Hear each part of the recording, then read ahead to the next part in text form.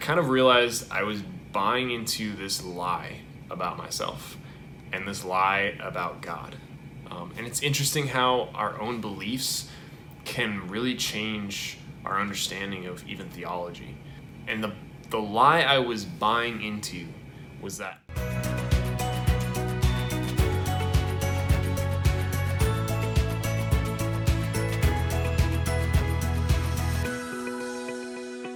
Hello everyone, my name is Adam Cross, and I am a licensed marriage and family therapist in Southern California, and I'm also a Catholic youth minister.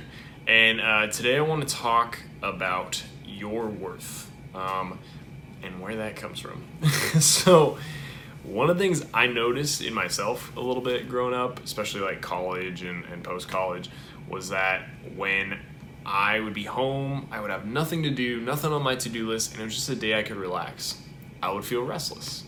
I would feel like I just couldn't sit still, and I didn't know what to do with that.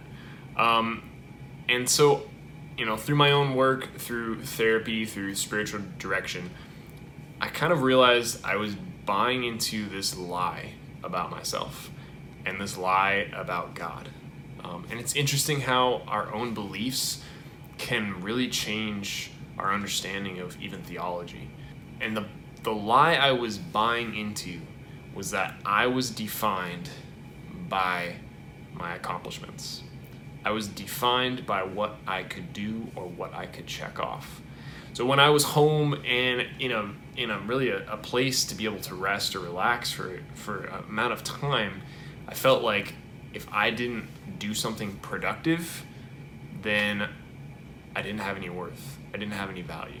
And that's something that as a society we can easily buy into, right? I mean, it's in our brokenness as humans, right? In the fall and Adam and Eve, we kind of have this belief, I can do it myself, right? I can pull myself up by my own bootstraps and give myself worth, which doesn't work, right? It's this idea of pride, the self-made man. And there's also the kind of this American ideal, right? That I can make myself and I can become successful on my own.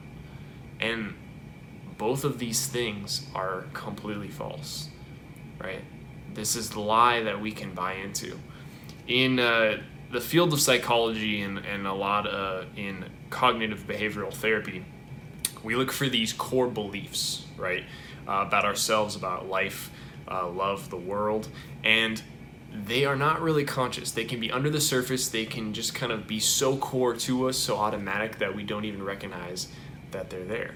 And I think for me, one of those was like, I am defined by what I can do, right? I'm not good enough. And so even when I could rest, I'd be looking how I can check off those boxes, how I can be productive. And I was ignoring the truth, not even necessarily ignoring truth. I felt like I wasn't even aware of the fullness of the gospel, which is that I am not defined by even my accomplishments. That I could do nothing and God would love me. Grace is a gift that is freely poured out onto us, right? And you look at Scripture, you look at all these main figures in Scripture. So many of them did not deserve God's grace, right? You think of all these classic examples, right? Moses was a murderer, right? David had a guy killed to sleep with his wife. And Peter, the first pope, denied Jesus at his execution 3 times. I mean, you think about it. God doesn't say, you know what? I will give you my grace when you are ready for it, when you have proven yourself, when you've checked off all those boxes, when you've been successful enough. No. He pours out grace when we don't deserve it. He pours out grace not because we have proven ourselves, but because he loves us, because he wants to help us. God doesn't care about your productivity. He really doesn't. He cares about your proximity to him. He calls us to act. Yes, he calls us to do things. But he calls us to act with a mission in the understanding of who we are and who he is. And that means that we understand that we are sons and daughters of God the Father. that before the universe was created, he loved you. Right? He was willing to do anything for you. He was willing to die for you. He looked at your sins. He looked at your lack of productivity. He looked at your worst thoughts and worst moments and said, you're worth this. God doesn't care about us checking off the boxes. He wants us to know how loved we are. And when we know how loved we are, we shift from, I need to check off these boxes to be a good person. I need to check off, I need to accomplish these things to become a good Catholic, to be a saint. Right? You notice our mindset changes when we realize, okay, God is already loving me. God is already pouring out his grace on me. Our mindset changes from, I need to do this, and then, right? It changes from, I should be doing this, to, I want to do this. I already have God's love. God is just longing to love me and to help me in this.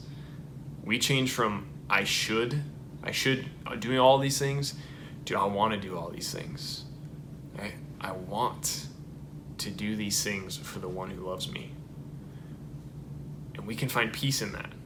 Because again, we are brought back to our Creator, our Father. We are made in his image and likeness. And our hearts are restless until they rest in him alone. Right? That we have faith that in who Christ is. And because of who Christ is, we have faith in who we are as his beloved. And that changes our works, that we want to follow him, to live for him, and even to rest in him. That's one of those lies that I've believed, and I still struggle with it. It's not like I, check that box off, done. Nope. I still have to check that every day, that I am not defined by my accomplishments. I'm not defined by my sins either. I'm not defined by that. I'm defined by God alone. That's something that is hard to counter because we can feel lazy or worthless. But our value isn't in what we can do. Our value is in God. God alone. Your worth is not in how productive you are.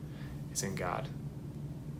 And yes, there are things that are good to do, but it's so important to take that time to analyze, why do we want to do them? Why are we doing what we're doing? To shift from that I should do this, I should do that, because I can earn it, I can become a better Catholic, I can, become this. I want to live my life of love, I want to love Christ. I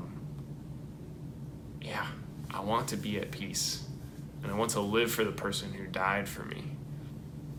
It's not about being a self-made man, it's not about pulling ourselves from our own bootstraps. We can't do that. We need God's grace, we need his help. We need this understanding that we are not our sins. We're also not even our accomplishments. We are his sons and his daughters.